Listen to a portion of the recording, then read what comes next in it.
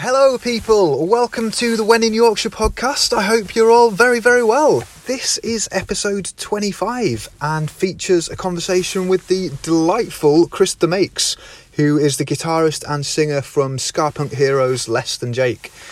This was great for me, it not only, are Less Than Jake a lot of fun to listen to, and Chris was a great guy to chat to, but it also plays into my absolute love of collecting things.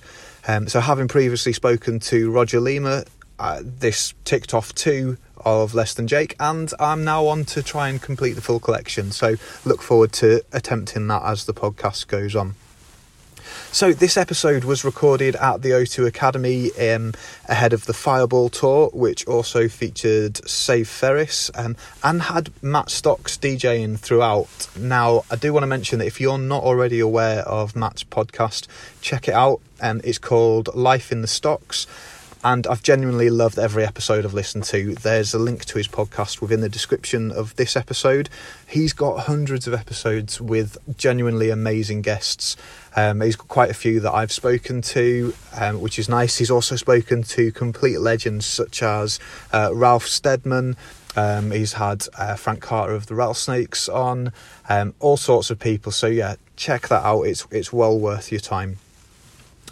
So for anybody who's not aware of Less Than Jake, then you've got many, many hours of audio treats ahead of you. They've been around for quite a while and influenced many ska punk bands across the world. You can, if you want, you can start by stopping this episode, going back and listening to one of the earlier episodes with Roger. Check that out. And I've also already included tracks on the Spotify playlist for the podcast, which you can check out under WIY podcast on Spotify. And that'll start your musical adventure. If you're already aware of Less Than Jake and just want to reminisce, then do so. As I mentioned in the episode with Roger, I reckon I've been listening to Less Than Jake for around 20 years. And when I was first getting into playing music, I covered quite a few of their songs with friends, albeit probably quite poorly, but with a lot of enthusiasm, and that's good enough for me. It's great to hear from Chris about how he got into music, how his tastes in music have changed, and the people that he potentially didn't listen to back in his day that he's decided to sort of latch on to. We also talk about what it's like touring now and in the past, his love of dressing up and how that came about, and also the important topics such as Chris's view on how to say or spell the phrase fair dues. So yeah, we get into that quite a lot. That's enough from me. I'll let you get on and listen to this episode, which is episode 35 of the When in Yorkshire podcast with Chris from Less Than Jake. Enjoy. Well, my name is Chris DeMakes. I play guitar and I sing for Less Than Jake. Nice. And is this being broadcast somewhere? I hear like a PA. No. Let's just be the sound of this glass above us. Yeah, it's this beautiful dome that we've got above us. So my mom and dad were musicians. My earliest memories were being in, sweaty, smoky filled bars and pubs. And what sort of music? They did everything from the 50s, 60s, on up to present day. I mean, they retired in 2004, 2005, somewhere around there. But so I was always around music. It was encouraged. They never, told me that I couldn't listen to some kind of music. I was, anything kind of went. Yeah. Very musical family. I went to uni 4 months shy of my 18th birthday. And I had taken this guitar that my brother had under the bed for years. He never played. I took it with me just to kind of mess around. And I knew some chords, but my dad had taught me, but I didn't really play. And I went up and I hit an audition for a couple bands, and it was just really bad. Either they were stuck in the 80s or they were trying to be Pearl Jam. And I wasn't hearing anything that I liked, so I got that guitar out and just started playing, and that's when the band was formed. Nice. So just straight from just going to pick it up, mess around, see what comes out. I always had kind of an ear for picking stuff out, but I never had really put any time into it. Yeah. So now, instead of going to school and studying for 6 hours a day. I was staying home playing guitar for 6 hours a day, and maybe going to the uni for an hour a day. And then eventually the band started touring, and that's it. You know, Nice. The rest is history. Yeah. So in terms of like when you first remember like getting into music at all, can you remember like so your family? What was there any other music outside of your family that you remember like being introduced to and getting into? Well, you know, it was pretty much all radio based. Yeah. You know, this was even before MTV, or heck, MTV was around, but we didn't have it. We didn't have cable. We lived in a really small town in Florida. Yeah. So it'd be like, you know, living, 30 miles that way from Leeds in the middle of fuck all. Can I say that? Yeah. That's basically where like I came from, Right. where we came from. Just literally, so we've got some friends that live in the middle of fields. That's it. Yeah. So, you know, and any music that I was exposed to at a young age was what was on the radio. Yeah. So there was no punk rock, and then when that started happening, you know, I had to travel 2 to 3 hours to go to shows. And we don't have very good public transportation in the States, as you know, or probably have heard, like they do here, where you can just hop on a train and be there in an hour and a half. Well, it's big. It's big. It's so big. It is. It's big, and so anyways, it was just like the regular stuff that was on the radio, and then I finally discovered, got into heavy metal. That was my first love. Okay, who? And then anybody in particular that you remember? Just everything. Everything. You know, Maiden, Motley Crue, Black Sabbath, Ozzy, Metallica. Yeah. You know, so on. And then punk rock, and you know, it's funny. A lot of the music that was around in the 80s or even 90s that I didn't really. Maybe I was too cool or didn't give a chance to. Yeah. I've really been able to. I don't want to say rediscover, but discover later in life, and it gives you a cool perspective on it. Yeah. Who is it that you think that you maybe missed out on first time around, I guess? A band like Stone Temple Pilots, for instance. Yeah, they're ace. Yeah. You know, like such a cool band, I think. Yeah.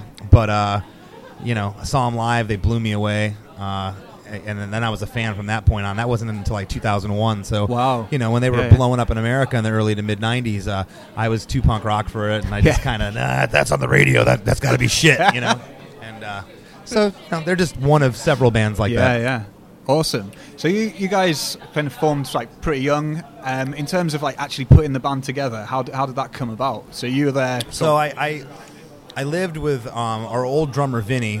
Him and I grew up in this little town, Port Charlotte, and then I went to uni, and I kept telling him about Gainesville, where we're from. That, you know, this is a mecca for punk rock. There's a club on every corner. They're jammed every night. There's a show going on every night of the week.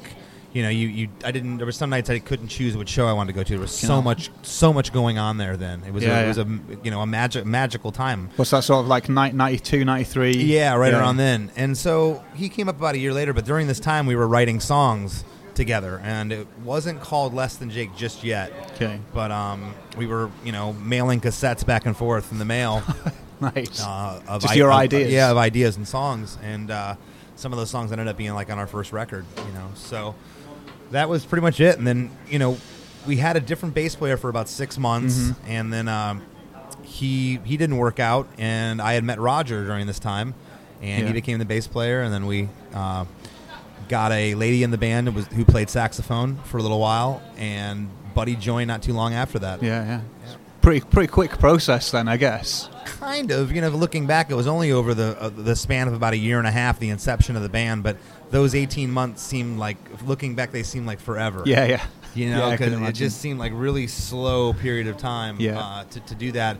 And then the last, 26 years on top of that has went by in a blink of an eye. I don't know where the hell it went. Yeah, absolutely. So how those early days of touring, other than, you know, probably, you know, you're in a much nicer van now, bus even, kind of how has stuff changed for you in terms of being in the band? Not really. You know, not as much as you probably would think it would. You know, we have a bus, that, you know, the nightliner, as you call it over here, where you can sleep in, but you know, it's a trade-off. This isn't too big of a country, so I'd almost take the Sprinter van so you could have a hotel every night where you're not moving around a bus. So the grass is always greener on the other side. Like, I'm not going to feel sorry for you. You're gonna whine because you have a nightliner? Fuck you. You know, but you know, I've been in there. It's comfortable. Yeah, no, it is, and it makes, you know, definitely makes touring easier. But in all seriousness, you know, the biggest thing that touring's different is you know how to tour. Like, Okay. I got to Leeds today. Like, I know the coffee spot. I know where the restaurant is. You know, you the familiarity is there, and you know what not to do. You know, Okay. I'm not going to stay up till 4 a.m. I'm not going to be out every night. I'm not going to, you know. So I want to play shows and want to feel good. So I'm not young anymore. So it makes it easier. You know, when I was in my 20s, we were raising hell every night. Yeah. Yeah, there's many pictures. You're big on your Instagram of your sort of throwback pictures. Oh yeah. If anybody hasn't checked those out, they're brilliant. They're just non-stop and big on the wigs. Oh yeah. I had like a ton of wardrobe cases at one point. Yeah, I rivaled Elton John probably in the 70s. How did that come about? Because it was out of boredom. It was before smartphones. You'd be in some city and there'd be like a thrift shop, a Goodwill, Salvation Army, or you know, church thrift shop, and you'd walk in and go, "Ha, that wig's funny." You put it on and go, "You know, how much is this? 50 cents? I'll give you a quarter." Okay, that's how it started. And you just throw it in the corner, and then next thing you know, it's like, "Hey, Chris, pick up your shit." It's like, okay, so I'd go get a bin, get like a big tub, you know, and then. You know, eventually 2 bins. I think it was up to like 6 bins at one point. Wigs, mustaches, fake jewelry, watches, shoes, you name it. I would see like, oh, here's one of those carnation like flowers or something. I'd like, I could work with that jacket. You know, and it's ridiculous. It was all out of boredom, out of fun. Now you like you say you got smartphones, you got some games and stuff. That'll save you some money. Maybe porn from China. It's great. And that too good. So in terms of like the writing process, obviously you have a new drummer now. It's going to be a bit different for the new album, I would imagine. How has that process changed within the band, I guess? Well, the only process that is really going to change is besides the fact that every human is unique. So you replace a human being with another human being. Doesn't matter if they're a superior musician, they're this, they're that. It's a different point of view, I guess. It's different eyes. It's a different energy. Yeah. So the energy that Matt brings is great. He's a phenomenal drummer. Yeah. I think that's going to be awesome. The big thing about Vinny was he was the chief lyricist in the band.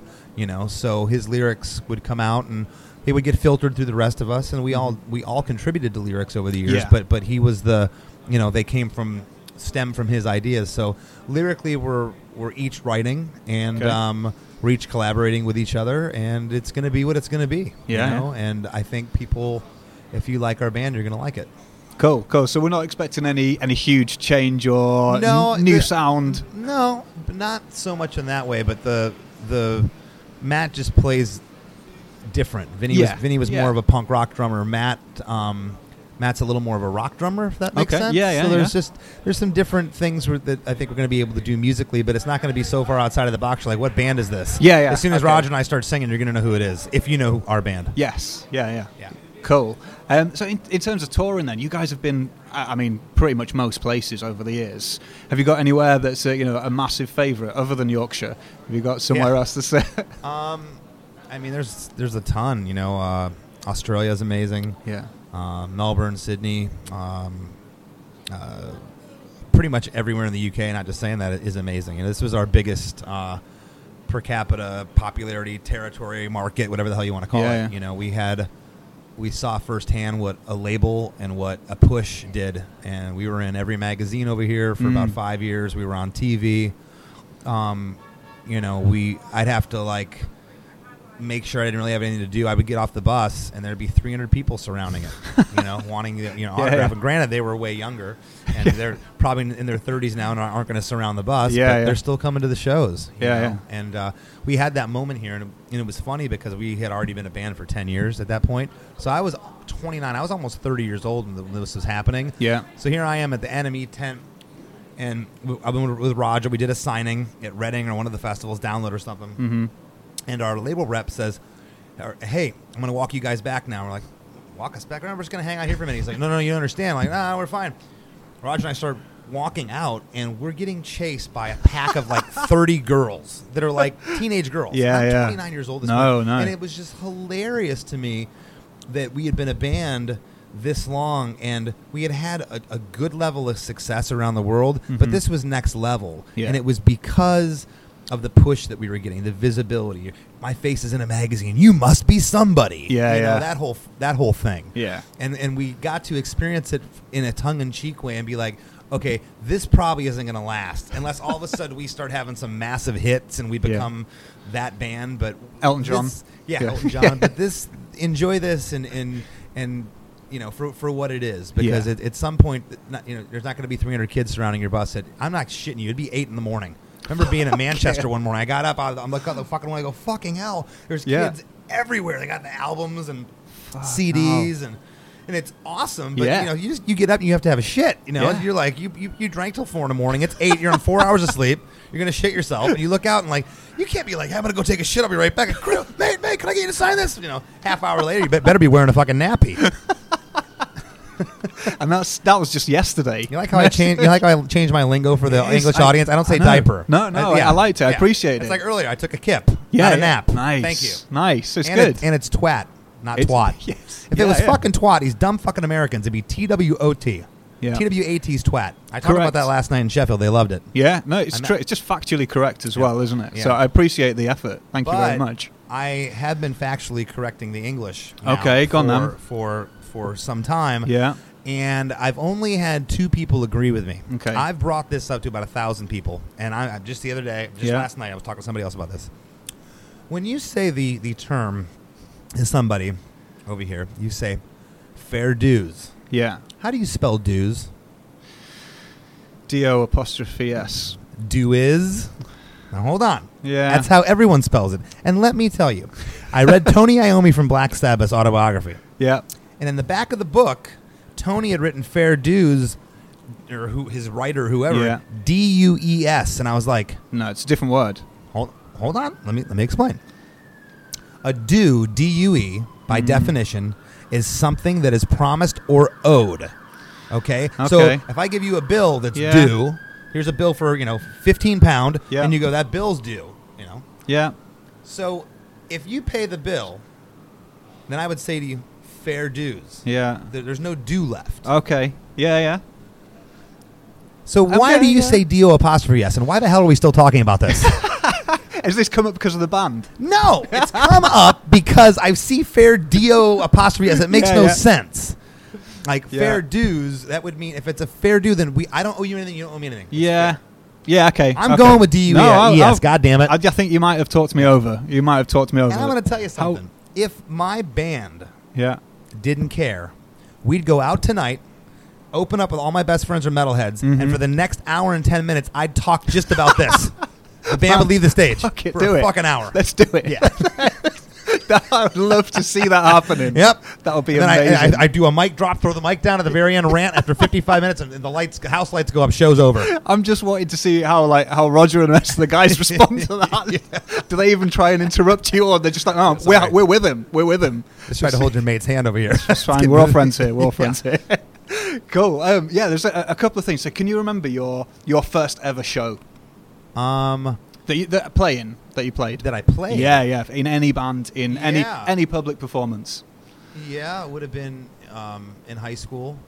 We had a class called Instrumental Techniques, which is the most stupidest name for a fucking class, but the class was amazing. It's the only class any of us liked that were musicians, and we got to go in and play. And we would form bands with the people. We'd have the drummers and the guitarists, and nice. Yeah, and we got How to old? study. I did that. It was my last 2 years of what you call primary school. Yeah. Here.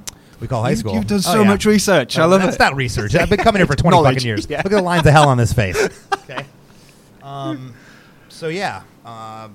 We would form these little bands, and then after, I think the semester was like 16 weeks, so halfway through and at the end, so twice, we would perform twice during lunch. So we'd set up a stage outside, they'd bring a PA out, and we'd do whatever, like what did you Black play? Sabbath covers, or Rush. Yeah, we played Rush. That's a tall order for a 15-year-old kid. Yeah, fucking hell. Yeah. So we did stuff like that, and then I got into a band, hardcore band that I sang for. Right. And Vinny played drums, and we played 2 shows, one at a skate ramp and one in my friend's garage. And then after that sounds amazing. Yeah. Then after that, I just kind of went from there. Yeah. Awesome. That sounds amazing. And were you writing your own stuff then, or we were writing our own stuff. Yeah.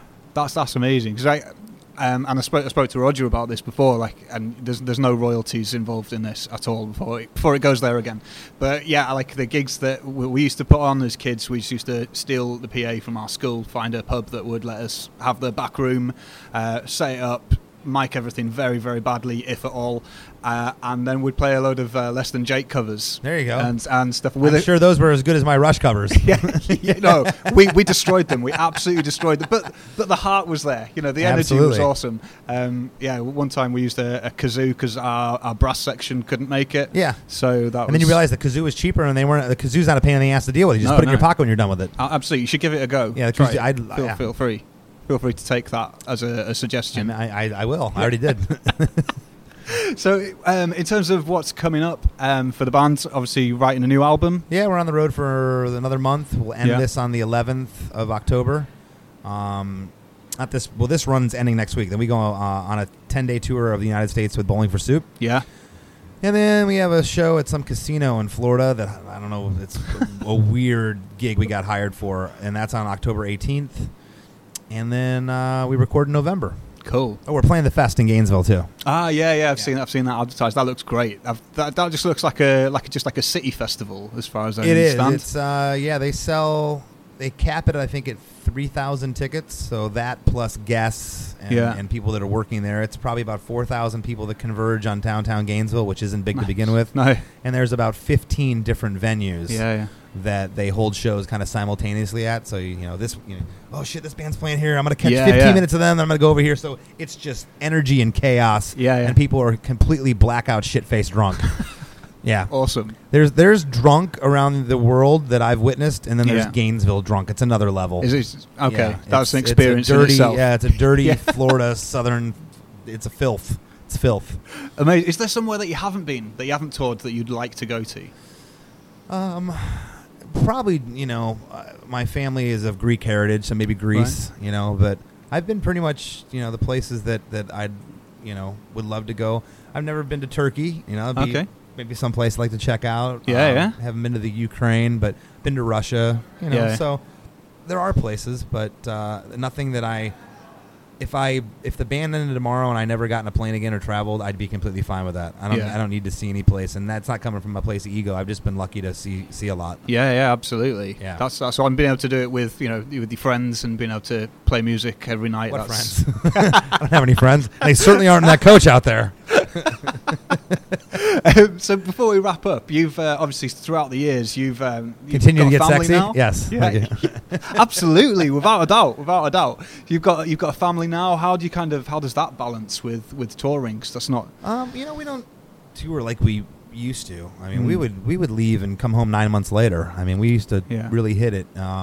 And for a band that's been around as long as we have, that's our age, we still tour pretty hard. Yeah. But, we're not going out for 6-7 weeks at a time. The most that we'll do is like 3 weeks. Right. And then we'll come home for 2 weeks and maybe play one show and then have another week and a half off, and then we'll go out for another week and a half or 2 weeks, and then we come home. So, it's kind of getting that balance, I guess. Yeah, it's just touring a little differently and a little smarter. That's all. So it's how you approach it with is it harder or easier to tour now? Well, it's as hard as I want to make it on me, or it's as easy as I want to make it. Yeah. And that must be nice to be in that position as well. That there's people that want to book you guys, that want to sort of take you all over the world, and you kind of, I guess, it's a good problem to have. We could probably fill in every day on the calendar if we wanted to. There's always some place to play. Absolutely. That's awesome. Well, it's a pleasure for you to give up. There it is. I hope you enjoyed that one. I would like to mention that if you've seen the episode photo for this one with Chris wearing the snapback baseball cap and you happen to think, yes, I want one of those, they are available from Audio Architect Apparel. And I've put a link to their site within the description of this episode. They make ethically sourced garments that not only look great, but I can say from my personal experience are ridiculously comfortable. If you enjoyed that episode, which I hope you did, then check out episodes with Chaz from Lightyear, Barney and Lola from Sonic Boom 6, Matt and Johnny of Real Big Fish, obviously Roger Lima of Less Than Jake, and also keep an eye over the next few weeks for some other ska-based guests. So thank you very much for listening. if you can, please tell anybody that you speak to that hints that they like podcasts or just listening to things. Tell them about the podcast. Word of mouth really is the key to getting this out to more people. And every like, review, share or whatever and listen, it genuinely helps get more and more guests on. I've got some brilliant ones for this year, and there's even more that I want to get booked on. So any help would be greatly appreciated. I'll leave you now. Enjoy the rest of your day. I hope you have a lovely time with whatever else it is that you're doing, and good night.